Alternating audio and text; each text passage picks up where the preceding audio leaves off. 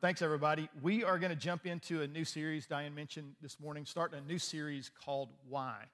I was praying a couple weeks ago, actually, probably about 3 weeks ago now, coming out of a shoulder surgery. I'm still recovering from that, so keep praying for me. But I was praying about what to preach into. And the issue now, if you've been in ministry for 35 years, the issue is never what should I do. It's erasing all the things that you could do that maybe aren't as good as what God wants you to do. So the question is never, I have to come up with something to preach.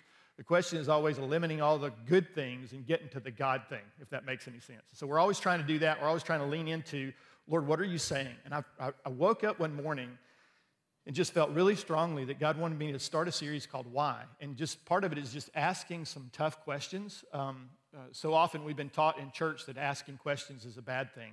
But that's not exactly how it's supposed to work. It's not the way God designed it. Jesus took on 12 disciples, and the whole point of taking on 12 disciples was to answer their questions about God.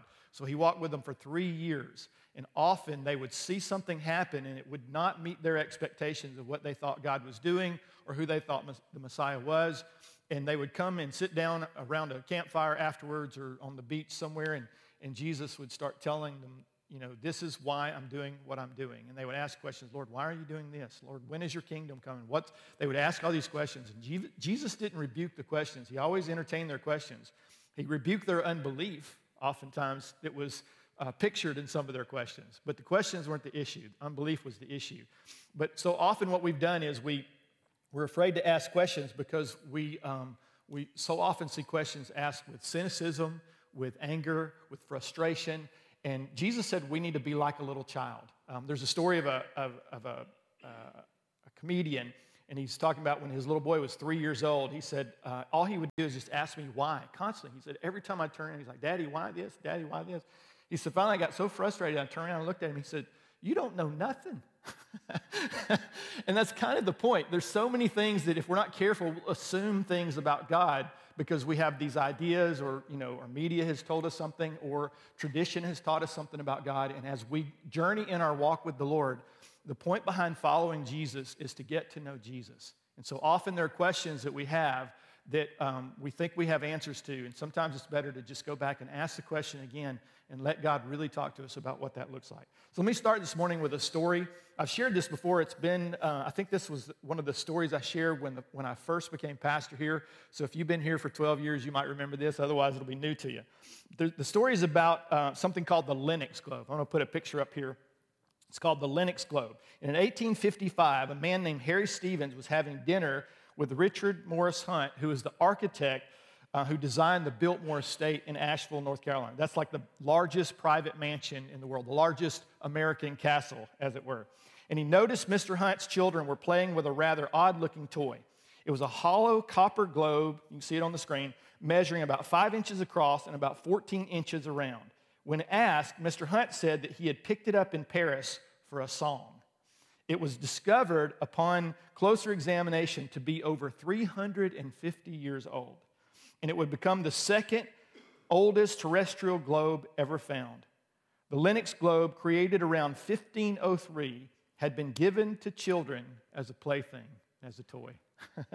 Not only was it priceless in value, but it unlocked tremendous information regarding the discovery of the New World. It's the first time in a globe that the New World, America, the Americas, were pictured. What's really funny is it pictured North America as a series of islands because they hadn't got quite to the point where they knew what that looked like yet. But the point behind this, the story, is to kind of prove a point that's a little bit strange, but the whole idea behind it is this. If you don't know something's purpose, the tendency is you'll abuse it. So here are these kids playing with something that turned out to be priceless in value, but to them it was just a toy. So they're literally rolling it across the floor, throwing it across the room, bouncing it off of things, and here it is, 350 years old, turns out to be priceless. So here's the thing. Most of us cling to a certainty because it provides security. We want to know what's going on. We like having the right answers. We don't like having open-ended questions in our life. We like the safety of making plans. We crave the desire to control our lives, or is that just me? Anybody else want to try to control things? Here's the thing, though. Following Jesus is about surrendering our lives to a God we can't see and a future that we can't predict. You ever thought about that?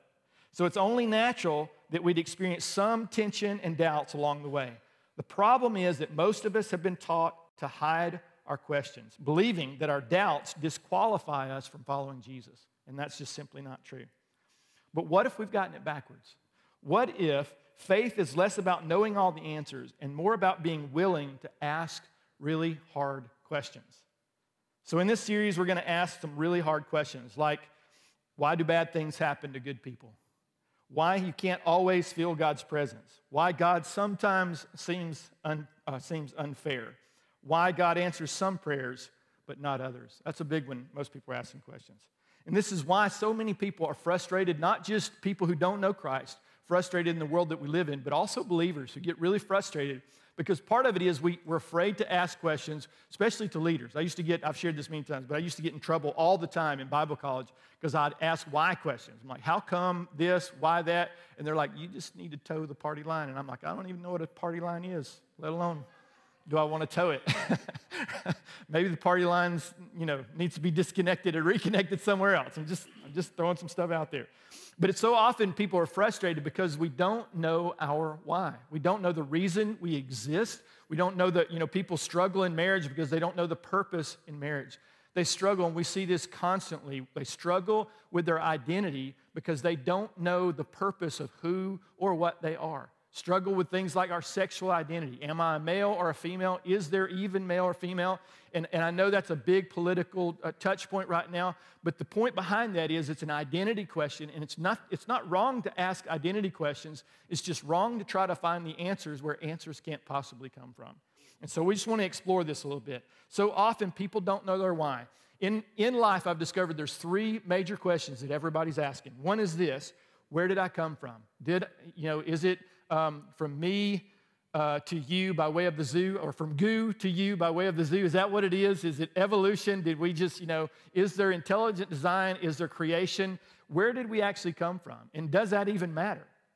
Second question is, where will I go when I die? Will I go anywhere? Do I just cease to exist? If I believe that I just cease to exist, then this world becomes meaningless, and nihilism is the only way, the only philosophy to have is to just constantly be thinking about nothingness because none of it matters. The love that I have for my wife isn't real love. It's just, electrical impulses bouncing around inside my brain. The love that I have for my children, the hate that I have for injustice, that's always my favorite. It's like, I hate injustice, but listen, if the world is just the way it was, it's just evolution, it's just chance over time, and nothing came from anything, it's just, it's just here, then why are you mad about injustice? Right? You can't be. It's foolish to be angry at a universe that exists the way it is. Just accept it and move on, and one day you'll die, and that'll be the end of it, and you won't exist. But none of us really believe that. Something inside of us, there's a sense of a desire for justice. Even sometimes if we're a little bit self-righteous, right, and indignant over the wrong things, and if I'm honest, sometimes we're hypocritical over injustice when we're actually performing some of the same injustices, right? So the last question is my favorite. So where did I come from? Where will I go when I die? But the biggest question is, why am I here? And that's a really, really good question to ask, because the answer to that is everything. It's why you get up in the morning. It's why you sacrifice. It's why you give generously. It's why you serve. It's why you are willing to let go of your selfish ambitions and help other people. It's why you're willing to come out of your island unto yourself and actually be a part of a community, part of a city, part of a nation, part of a movement. It's the only thing that can drive community, is answering the question, why am I here? So in Acts 13:36, it's really interesting that David's, the story is about David. Luke is writing this, but he tells a story about David, King David, the boy who became a king. And this is what it said. It says, now when David had served God's purpose in his own generation, he fell asleep. That's just a nice way of saying he died. And then he was buried with his ancestors, and his body decayed. I'm like, thanks for that information, Lord. I don't know why I need to know about his body decaying, except for the answer before that is he served God's purpose in his generation. In other words, he had a time frame. He had a season that his life mattered. And once his life was ended, then whatever he was doing in this world no longer exists outside of the heritage that he left behind, right? So he moves on. His physical body decays, and the Bible goes on and talks about that we're going to be given a new body, that heaven is a place where our old broken bodies, that all this brokenness is not going to exist. We get all that. But the Bible says that David did something very specific. He served God's purposes in his generation. So I want to give you this morning 3 thoughts on purpose. 3 answers to the question, why am I here? Or an easier way to really get after it is to say, how do you find your why? So the first one is simple. Your purpose isn't for you. Your purpose is actually God's purpose. That's why David said, the writer of Acts said, Luke, he said that David served God in his generation. He served the purposes of someone else, not himself. And yet, isn't it interesting that David is one of the most well-known kings? He's one of the most well-known figures of all antiquity because he served someone else's purpose. Isn't that interesting?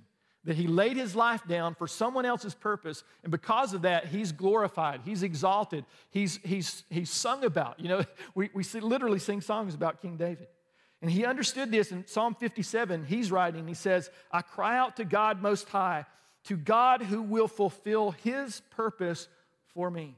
See, the challenge is David wasn't trying to find his purpose. He was trying to fulfill God's purpose. He stopped looking for his own and started looking for God's purpose in his life. And here's the interesting thing. That's when he actually found his purpose, is when he began to serve God's purpose. So what is purpose? I've thrown this phrase about, but what is it exactly? The easiest way to explain it is its original intent. You know, the globe we talked about was designed for something very specific. It was designed to create information and as a map. It's very interesting that it's one of the only maps in antiquity that on the corner of one of the areas near the Indian Ocean, it says, here be dragons. You ever heard that phrase, here be dragons? And it was a phrase that ancient cartographers would write in and saying, don't go here, we don't know what's there, but probably are there dragons, right? So anything to do with the unknown is always, it can't be good, it's gonna be bad, right? It's just always the way we kind of think as humans. But the original intent for that globe was not a child's plaything, and yet that was what it was being used as. Its purpose was being abused because the people who were playing with it didn't know its original intent. And so purpose is just simply that. It's original intent. There's a story of an apprentice working for a mechanic, and the apprentice says, hey, will you hand me a wrench? And the master mechanic says, I've told you 1,000,000 times, please don't ask for a wrench. Ask for a specific wrench, a specific size wrench. I just need you to be specific. He said, look, it doesn't matter what wrench you hand to me, I'm just going to use it as a hammer. And so the point is, again, things are designed for something. They're purpose-driven, and if we don't use them for the purpose, the intent ultimately is we're going to actually damage, and not only are we not going to see what's supposed to happen, we're going to destroy something that was supposed to happen. So if you don't know something's purpose, you're going to likely abuse it. So here's an interesting phrase. This is a term in the Old Testament and the New Testament about sin, but it's the purest definition, if you will, of sin in the Bible. Because we throw that term around all the time, but people don't really know what it means. But it literally means missing the mark. It's harmadia is the word, and it's an archer's term. And the idea behind it is the archer pulls the arrow, he stretches the bow and pulls the arrow, and he releases it, and whatever he was aiming at, he misses it. And so often the point in our walk with God, so often in church, we've talked so much about the missing part and never talked about what the mark actually is. We talked about sin so much that all we ever do is think about sin, and I'm sinful, and sin, and nobody asked the question, well, what was God's original intent? Remember you see Jesus doing this. They're walking in the field on the Sabbath, and the disciples are hungry, so they're pulling off the grains, and they're eating them, and some well-meaning Pharisee comes yelling it and said, what are you doing? You can't work on the Sabbath. And Jesus said, it's very interesting, Jesus said what? The Sabbath was not, men were not made for the Sabbath, but what? The Sabbath was made for men. And so, again, there's nothing wrong with understanding the rules of the Sabbath, the reason for Sabbath occurring, but if you miss the intent of why God said what he said, why is it that God says, hey, don't have sex before marriage? Why is it that God wants to push that? Is he just a big spoil sport? Is he a big prude in the sky? Is that why God doesn't want you to have sex? I don't know if you guys know this. Maybe you've never thought about it, but God invented sex.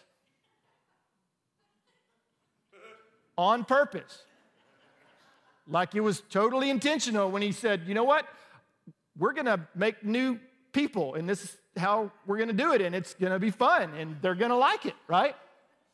The problem isn't sex. The problem is sex outside of its original intent. And it's designed, we treat this, we've treated it like it's not important. We've treated it in the last, since the 60s, sexuality became just became a transaction void of anything else in the world. And that's where abortion has come from. It's when destruction, it's why selfishness is so rampant. It's why there's so many fatherless children. It's why there's so much brokenness in the world, right? Because God says, I have an idea for something. This is how I've created it. Thank you, sir. This is how I've created it. And if you ignore the original intent, you're only going to abuse what I meant for good. So it's important to understand that. So if you don't know your purpose, then you will always be searching. You're going to try this job. You're going to try a relationship because somehow the relationship isn't giving you what you think it ought to. You're going to go on a vacation and think, if I could just afford a better vacation, if I just had a nicer car, if I lived in a better neighborhood or a nicer house, or if my wife was prettier or didn't yell at me or whatever it is, you're just going to say, if I just had this, I will be happy. And the truth is, even if you are happy, happiness is fleeting. Joy isn't. See, God's original intent wasn't just for happiness. It's interesting that in the Bible, before the fall of man, men worked. Isn't that interesting? Like it was sacrificial. It was exerting yourself. But there was something different about before sin that it didn't come by the sweat of the brow, that there was intent and there was purpose, and you didn't have to fight against a nature that was pushing back because it was so broken, right?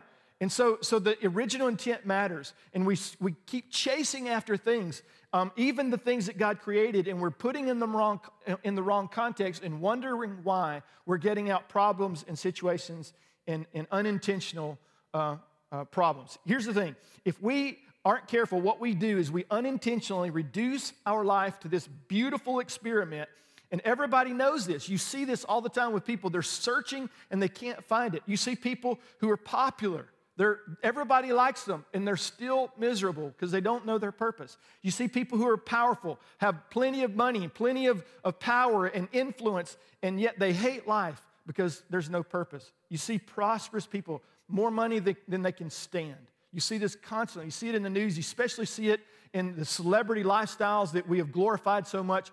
You see people that are beautiful and wealthy and have influence and have power, everything you think they would ever need. And they're miserable, and they're hopeless, and they're broken, and so often they end up even killing themselves. It's just an incredible scenario. Here's the thing. We are created for God, but we are trying to live for this world. Here's where the problem lies. There's something beyond. There's something what theologians call transcendent. It's above us. It's outside of us. It's not us. It's anything but us. It's something that comes from somewhere else. We talk about the Big Bang Theory, and the Big Bang Theory is a recent theory. And at first, Christians didn't like the Big Bang Theory because they're like, it doesn't fit in exactly in the way Genesis kind of tells us what happens. But what was amazing about the Big Bang Theory is when they discovered it, the way it was discovered, Hubble, the telescope has been named after, but he was actually a scientist. He was looking through one of the newest telescopes of his time in the 20s and the 30s, and he was looking at stars that no one had ever seen before. They were so distant with these new massive telescopes. And as he looked at them, he discovered that the color of the stars was a little bit different than the ones they had been seeing before. The color of the stars were red. There was a red tint to them. And if you know anything about physics, which I don't know that much, but what he knew for sure was that the color red was a light, it was a waveform from light that is moving away from you. And so every star he looked at that distance was moving away. And what's interesting is he postulated this, put this in a theory, and he published it. And one of the biggest people who pushed back on it was Einstein, because Einstein had developed the theory of relativity. And in the theory of relativity, one of the problems that he had to deal with was the fact that the universe didn't fit his idea of the way the universe worked. And so he created a number in his theory that was a constant universe. In other words, it wasn't expanding, it wasn't contracting, it wasn't moving at all. It had always existed. The only problem was when Hubble saw this light that was moving away, everything that Einstein believed about his theory of relativity was wrong, because in that equation, he had decided, he made a decision. He didn't have evidence for it. He just decided the only way that his theory worked was if the universe was constant. Only now he discovered that it wasn't. And he had to go back and adjust his theory of relativity. He actually announced that. One of the things he said about writing that, he said, it was one of the greatest mistakes of my scientific career. But here's the thing. He was really, really smart. I don't know if you knew that about Einstein, but he was really, really smart. So was Hubble. But what happened is as they studied the beginning of things, what they discovered was that the universe had not always existed, that the universe had a beginning, that as everything was moving away, that meant that if you went backwards in time, that everything moved into a moment, into this tiny little dot that started from nothing. So for time to begin, for matter to begin, for space to begin, there couldn't be time or matter or space. So the only conclusion is that everything we have came from something that is not. Something that Christians have known for a really long time, right? So why is that important? Because if you don't understand where we've come, if you don't ask the questions why, then what happens is you begin to create ideas about your existence, that you create theories that begin to be truths, and you begin to live out of all those theories, you begin to live them out in your life. And if they're wrong, if they're based on something that's wrong, then everything that comes from them is going to be destructive.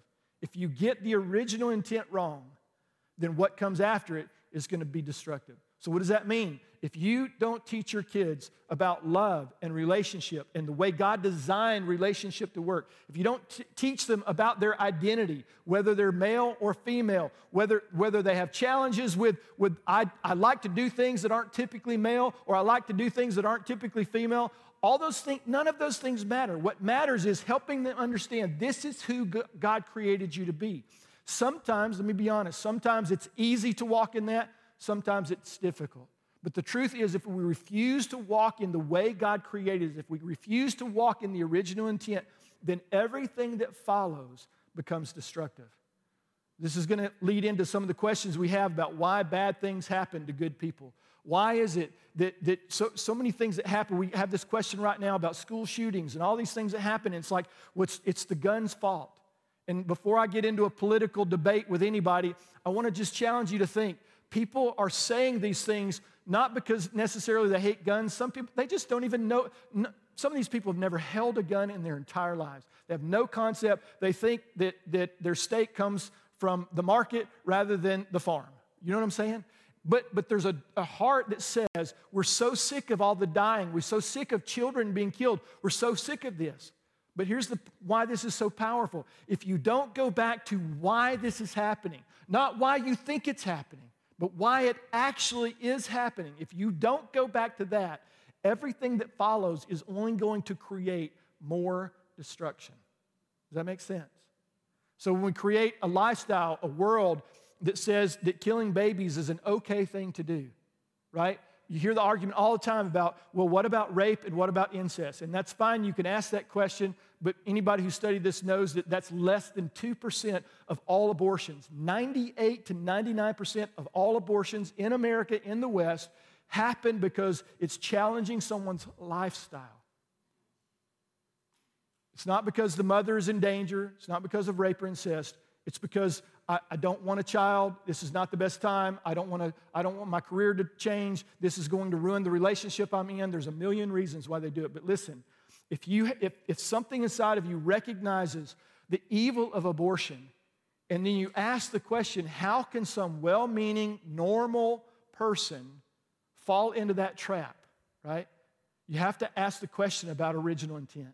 So if you go after someone in the moment and say, you know what, I want to talk to you about abortion. I want to go after you about abortion. Listen, there's nothing wrong with taking a stand for truth. Never has been, never will be. If you don't take a stand, you're just going to get pushed further and further back.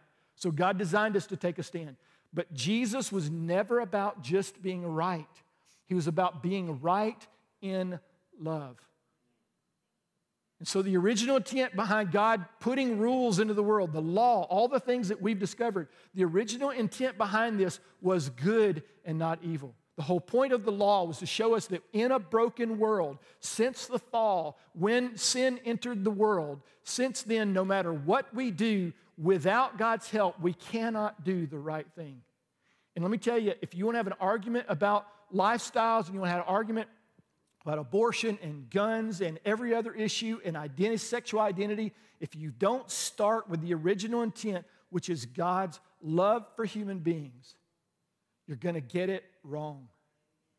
And you're going to do more damage in the name of good than you can possibly imagine. We know that because that's why Jesus was so angry at the Pharisees. It's helpful to understand that. Second thing is you don't find your purpose, you serve God's purpose. David wasn't pursuing his dream. He did not have a bucket list to become king. It never crossed his mind. He was a young boy.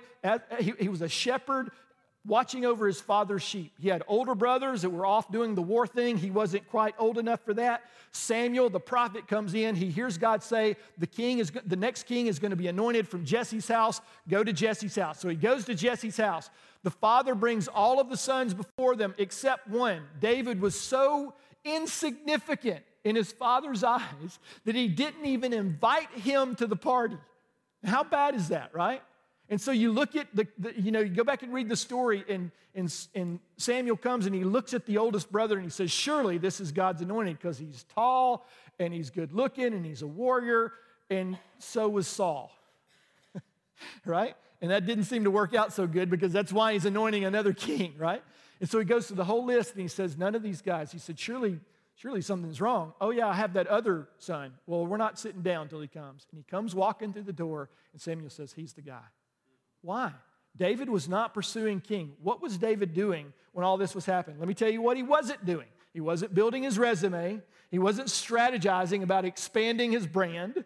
He wasn't trying to get noticed. He wasn't looking for his big break, right? He wasn't Israel's next star. You know what I'm saying? He wasn't looking for any of those things. Let me tell you what he was doing. He was taking care of his father's sheep. He was serving. He was serving his father's purpose, and ultimately he was serving God's purpose. Look at Psalm 78:70. It says, he, God, chose his servant David, calling him from the sheep pens. This is where he called him from, the sheep pens. He took David from tending the ewes and lambs, and he made him the shepherd of Jacob's descendants, God's own people, Israel. David was not seeking a position. He was serving a purpose. Let me say that again. David was not seeking a position. He was serving a purpose. Remember Goliath? He's taunting God's people. God's people were afraid, and God chooses David to go fight this giant. So remember the story. He's not the biggest guy. He's not the most ripped warrior. He's not valiant. He doesn't have money. He doesn't have prestige. He doesn't have influence. He doesn't have any of those things. You know what he was doing that day? He was bringing Lunchables to his brother. He's bringing cheese and crackers and wine to his brothers.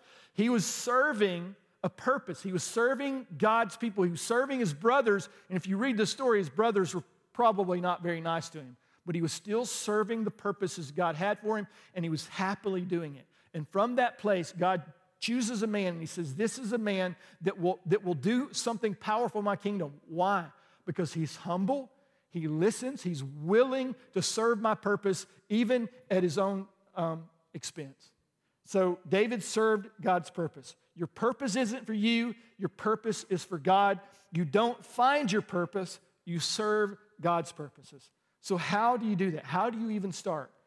And here's number 3. You serve God's purpose by serving God's people. This is what David was doing. This was Jesus' purpose, the one that we're supposed to emulate, the one that we're following, the one that we're learning to become like. He changes our heart. He says, this is the way to walk in. This is what it looks like. Hebrews said, you've heard God described, and this is how it's supposed to be through the prophets, through the angels, through all these things. But God in these last days has shown us this is how it's done. It's done through his Son. He is the perfect example of God on earth, right? And this is what it says of Jesus. For even the Son of Man did not come to be served. If anybody should have been served, it should have been Jesus. If anybody deserved to be served, it was Jesus. And yet it goes on, it says he didn't come to be served, but to serve and to give his life as a ransom for many. To give his life away. How valuable do you think Jesus' life was? And yet he gave it away for all of us. We were all wrong. He was all right. So if it's just about right, Jesus was the rightest man who ever lived. And if he was going to do it right, he should have said, enough, let's kill them all and start all over again. It's not what he did. He said, these people I love, and I will give my life away as a ransom to redeem and purchase them back. And so that's the model that we've been given. You aren't called to seek a platform, power, or position. You're called to serve people, and especially God's people. Here's the interesting thing. It's not just an assignment in the future. So often we have this idea about fulfilling the call of God, that there's going to be that moment. There's going to be that moment one day where it's my time, and I'm going to step up. I'm going to be celebrated. I'm going to, woo, this is amazing. This is the most incredible life. This is just what I dreamed. And it's almost never like that. Almost never. You know what it looks like? It looks like you're at the end of your rope, and someone asks for help, and you don't want to. You're reluctant, you're tired, you're hurting, you're irritated, you're frustrated, you're sick of all of it, and something inside your heart says, yeah, but I'm going to do it anyway. Not because I want to, but because something inside of me knows that the right thing to do, what God had called me to do, is to lay my life down in service to others. This is how you serve God's purpose. You serve God's people. Here's another way you do it. You discover how God made you. So don't just pick something. That's not nearly helpful. I mean, the way we discover how we're supposed to work, 40, 50 years of our life in this world is the dumbest thing I've ever seen in my life, right? It's like you go to school, nobody ever teaches you how to run a checkbook, which is the first thing you have to do if you're going to live this world, right? Nobody teaches you how to do a budget in school. Nobody ever taught us any of that stuff. I'm like, I had to learn that after the fact. But nobody teaches you how to lay your life down. They teach you got to do this, and you got to go after this. You got to you go after your dream. All these promises. And you got all these young people chasing all this stuff, chasing money. I'm going to become a doctor, not because I want to serve people, not because I want to bless people in that way, but because they drive nicer cars. I wanted to be an architect, not because I wanted to build things, but because they drove SUVs and their boots didn't get dirty, right? That's what I wanted. It's because I was young. And something about that is all wrong. We chase and we pursue things and we miss it because we don't know who we are and we don't know whose we are. And so God says, I've made you a certain way. You can't just decide that yourself. Some of you guys, He made you to be outgoing, and no matter how hard you try, you cannot be an introvert. Not that you would try, because extroverts think introverts are broken. Amen? Introverts know extroverts are broken, right? They're like, calm down, sir. He's like a puppy that just never runs. When do we take your batteries out, right? And we have all these perspectives. Why? Because we tend to judge people whom we're supposed to be loving by ourselves. But so often, we don't even know ourselves. We don't know our gifts. We don't know our strengths. We don't know our passions. And so we go after something with this mindset that if I just do something that's popular, if I just pick a career field that makes money, somehow that's going to make me happy. There's so many people right now who have careers that have nothing to do with the diploma that they walked out of school with. So many people. Why? Because the system's broken. It's a worldly system that says, here's how you find happiness. It's not at all how we're supposed to do it. So discover, and we help you do that. Something we love to do at DCF. Our passion here is we transform lives by encountering grace and the Holy Spirit. So how do we do that? Primarily, we do it in two ways. One is through community groups, and the other is through grace teams. Why do we do that? Because in community groups, you find out who you are and you find out who other people are. You learn to love people even in their brokenness. You learn to love people. You learn that people aren't always easy. And then you also learn that sometimes people are incredible and they're amazing and they're sacrificial and they will love in ways you can't even begin to imagine. Community groups help you understand who other people are. And in that process of getting to know other people, you also discover who you are. Grace teams are the same way. Why is it you should work in kids' church? Not because we need people to work in kids' church. That's true. We do need people to work in kids' church. But our passion is that you would find your passion in working with kids. If you love kids, maybe you don't even like kids, but you love leadership. Maybe you're really good at administration, but not necessarily want to work with kids. That's fine. You can work in kids' church without ever even seeing a kid. Well, maybe not exactly seeing a kid, but you can bring your strength to that ministry and not have a passion for kids. You can have a passion for order. You can have a passion for administration. You can have a passion for teaching. You can have a passion for leadership. You can have strengths in all these different areas. But so often we won't discover it because somewhere in our head is, I'm not exactly excited about hanging out with kids. But we find our purpose. We discover this through grace teams. We try something, and we really find out that we're excellent at it. We're really, really good at it, and we ought to do it. So we're transformed by encountering grace and the Holy Spirit. And primarily, I said, at our church anyway, it's through grace teams, ministry teams, and through community groups. So let me close with this. What is your why? Have you discovered your why? Taking care of sheep, bringing a snack to your brothers. Does that sound like your why? Probably not. But David wasn't a man after his own glory. David was a man after God's own heart. That's what the Bible says about him twice. It says it twice. David was a man after God's own heart. If you have read the Bible, you also know that David was really good at sinning. Have you noticed this? Like, pick a commandment he didn't break. There's hardly any, he's almost like he's like, I think I could break all 10 this year. Like that was somewhere in his head. He was a terrible person in some regards. Remember, he kills a man so that he's gotten this guy's wife pregnant. So he brings the guy back, deceives everybody, says, go and sleep with your wife. The man has too much honor, so he stays with his brothers in arms, and he says, I'm not going to go enjoy my wife when my brothers can't because we're fighting a war. I'm going to sacrifice, I'm going to stay with him. And Dave's like, man, if you'd just be a normal guy and do what every other guy did like me and go sleep with her, right? And he wouldn't do it. And so then he says to his commander, put him in the heat of the battle so he dies. He murders a man, right? And then a prophet comes and speaks to him and said, I want to tell you a story about a man taking another man's sheep. Why did he tell him that story? Isn't it interesting that he told him a story about sheep?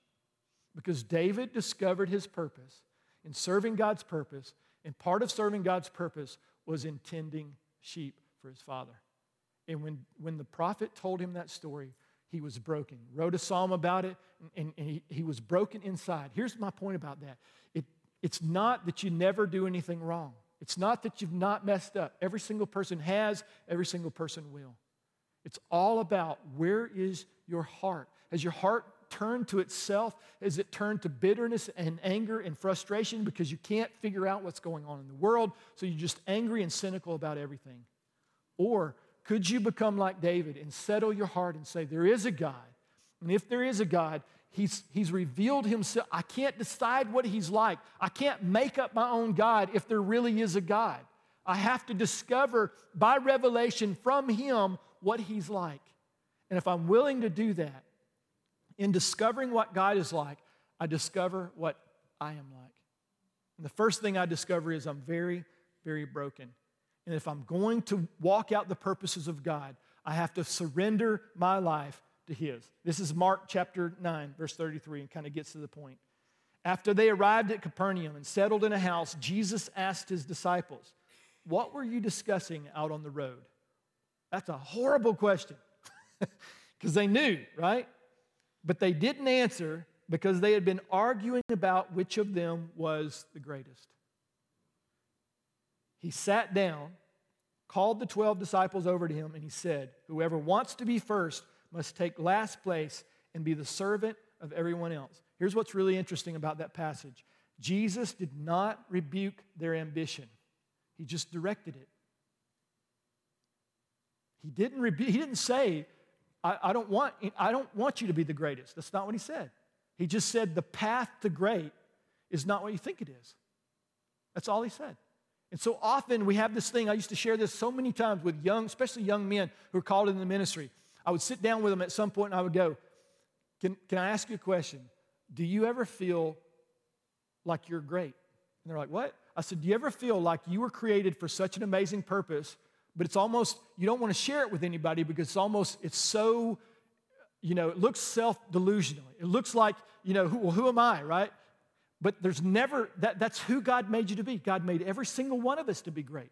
He made us to walk in fulfillment of the purposes that He called us for. He, to borrow a book term, He created us to be our best selves, right?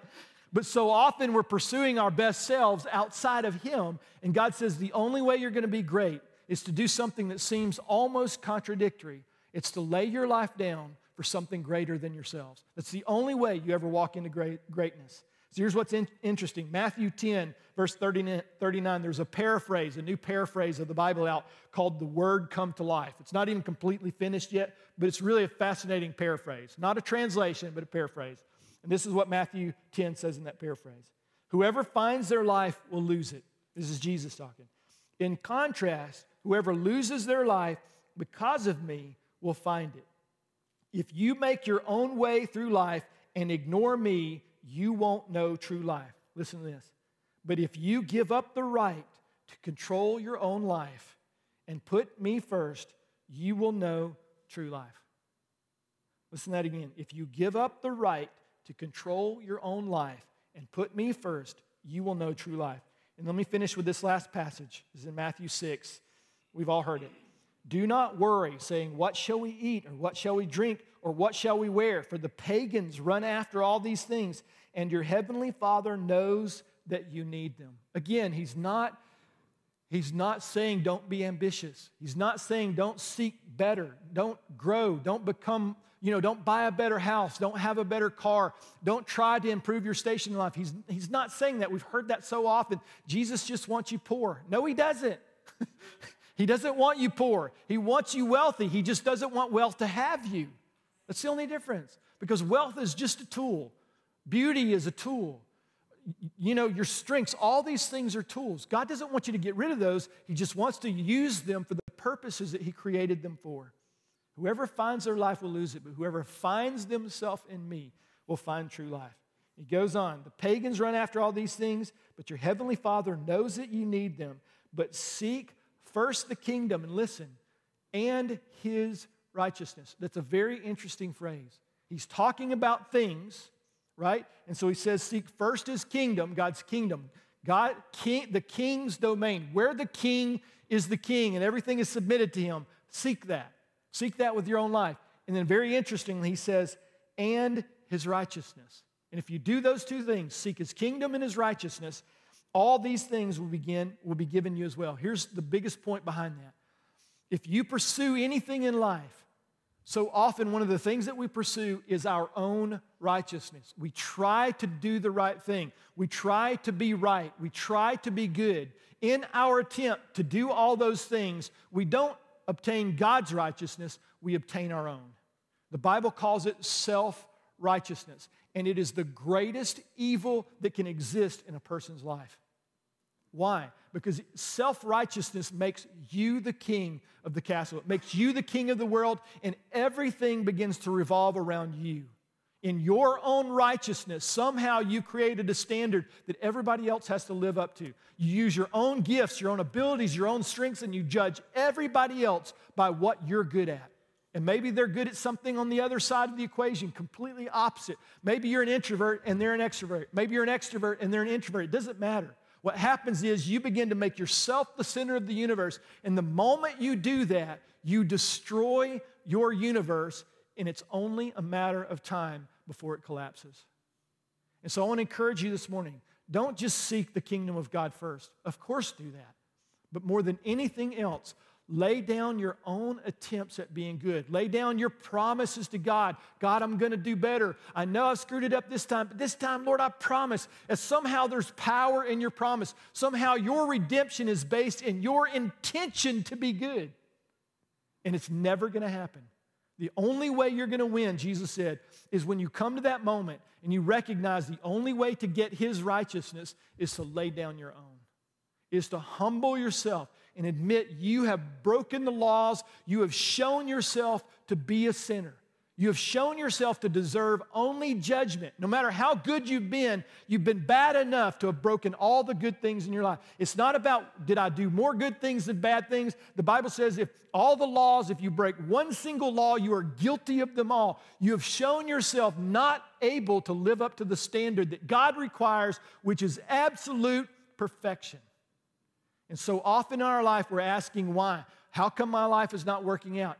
And the reason, all the time, the reason is because I'm pursuing something other than Him, or I'm pursuing Him in a way that He has not prescribed. I want God, but I want Him on my own terms. And God's like, that's not how my kingdom works. So I want to challenge you this morning. If you don't know Jesus, if you are searching, if you've been asking the question why, and you just keep falling, you just keep messing it up, you just keep getting it wrong, you're frustrated and you're cynical, and you recognize there's something broken in this whole big scheme of things, the Bible says the answer for you is to lay your life down and pick up His. What does that look like? It's a simple prayer. Lord, this was mine. I said, Lord, I've tried everything else. I want to give you a shot. It's a horrible prayer, but I meant it from the bottom of my heart. And in that moment, God said, I can work with that. I can work with humility. I can work with you admitting that you're broken, that you're not okay, that you're not whole, that you need a Savior, because that was the job the law was supposed to do, to show me that I had need of a Savior. Have you discovered that yet? If you're not a believer this morning, it's a simple thing. It's admitting, Lord, I've sinned. Every promise that you've given for me to live the good life, I've broken it because of my own brokenness, my own self-righteousness, my own desires, my own selfishness. All those things have broken everything that I've tried to have in this world. And God's saying there's a reason for that, because you've been trying to live out of your self-righteousness rather than mine. So I want to invite you, if you're not a believer this morning and you want to make Jesus the Lord of your life, just bow your heads with me. As a matter of fact, everybody in the room, if you would, and online, if you'll just bow your head. And just pray this prayer. Lord, I come to you a sinner. Thank you for the cross. Thank you that you died having lived a perfect life so that I could lay down my sin and take up your righteousness. Now, Jesus, I want to follow you. I want to say thank you for saving me. Thank you for rescuing me. Now I want to follow you into your kingdom. In Jesus' name, amen. I hope you prayed that prayer this morning. If you're not a believer, and all that is just saying, I'm choosing to follow Jesus, and you're going to discover so many things that just make this world incredible. But let me ask you this. If you're a believer this morning, and you've run up against this, the why question. One, have you been allowed to ask the why question? Have you allowed yourself to ask the why question? And if you haven't, would you do it? Would you start asking the why questions and start looking to God for the answers? If you've been pursuing life, I know some of this is my own personal struggle. I'm like, God, I've been doing everything I think I'm supposed to do, and I'm not really seeing the result I thought I was supposed to see. I'm just being super honest and open with you guys. That's a challenge in my own life. And I pray, and I'm like, Lord, I thought by now we should see some things. As a pastor of this church, as a leader, I thought in this world that if we did certain things, that these things would come to pass. And if I'm honest, I'm a bit frustrated. But also, if I'm honest, I recognize that I don't hold the answer to that question, that only God does. And I'm willing to say, Lord, I want to lay down my own desires, not my ambition for the kingdom's sake, but the motivation behind it, the why, the methodology, maybe some of those things I've gotten wrong. And I just want to lay those down and say, God, I'm willing to hear you. I'm willing to let you speak truth into my life. I'm willing for you to say things to me that maybe I don't even want to hear. And I'm willing to humble myself and submit myself and come underneath. That's what submit means. It means to come under someone else's mission.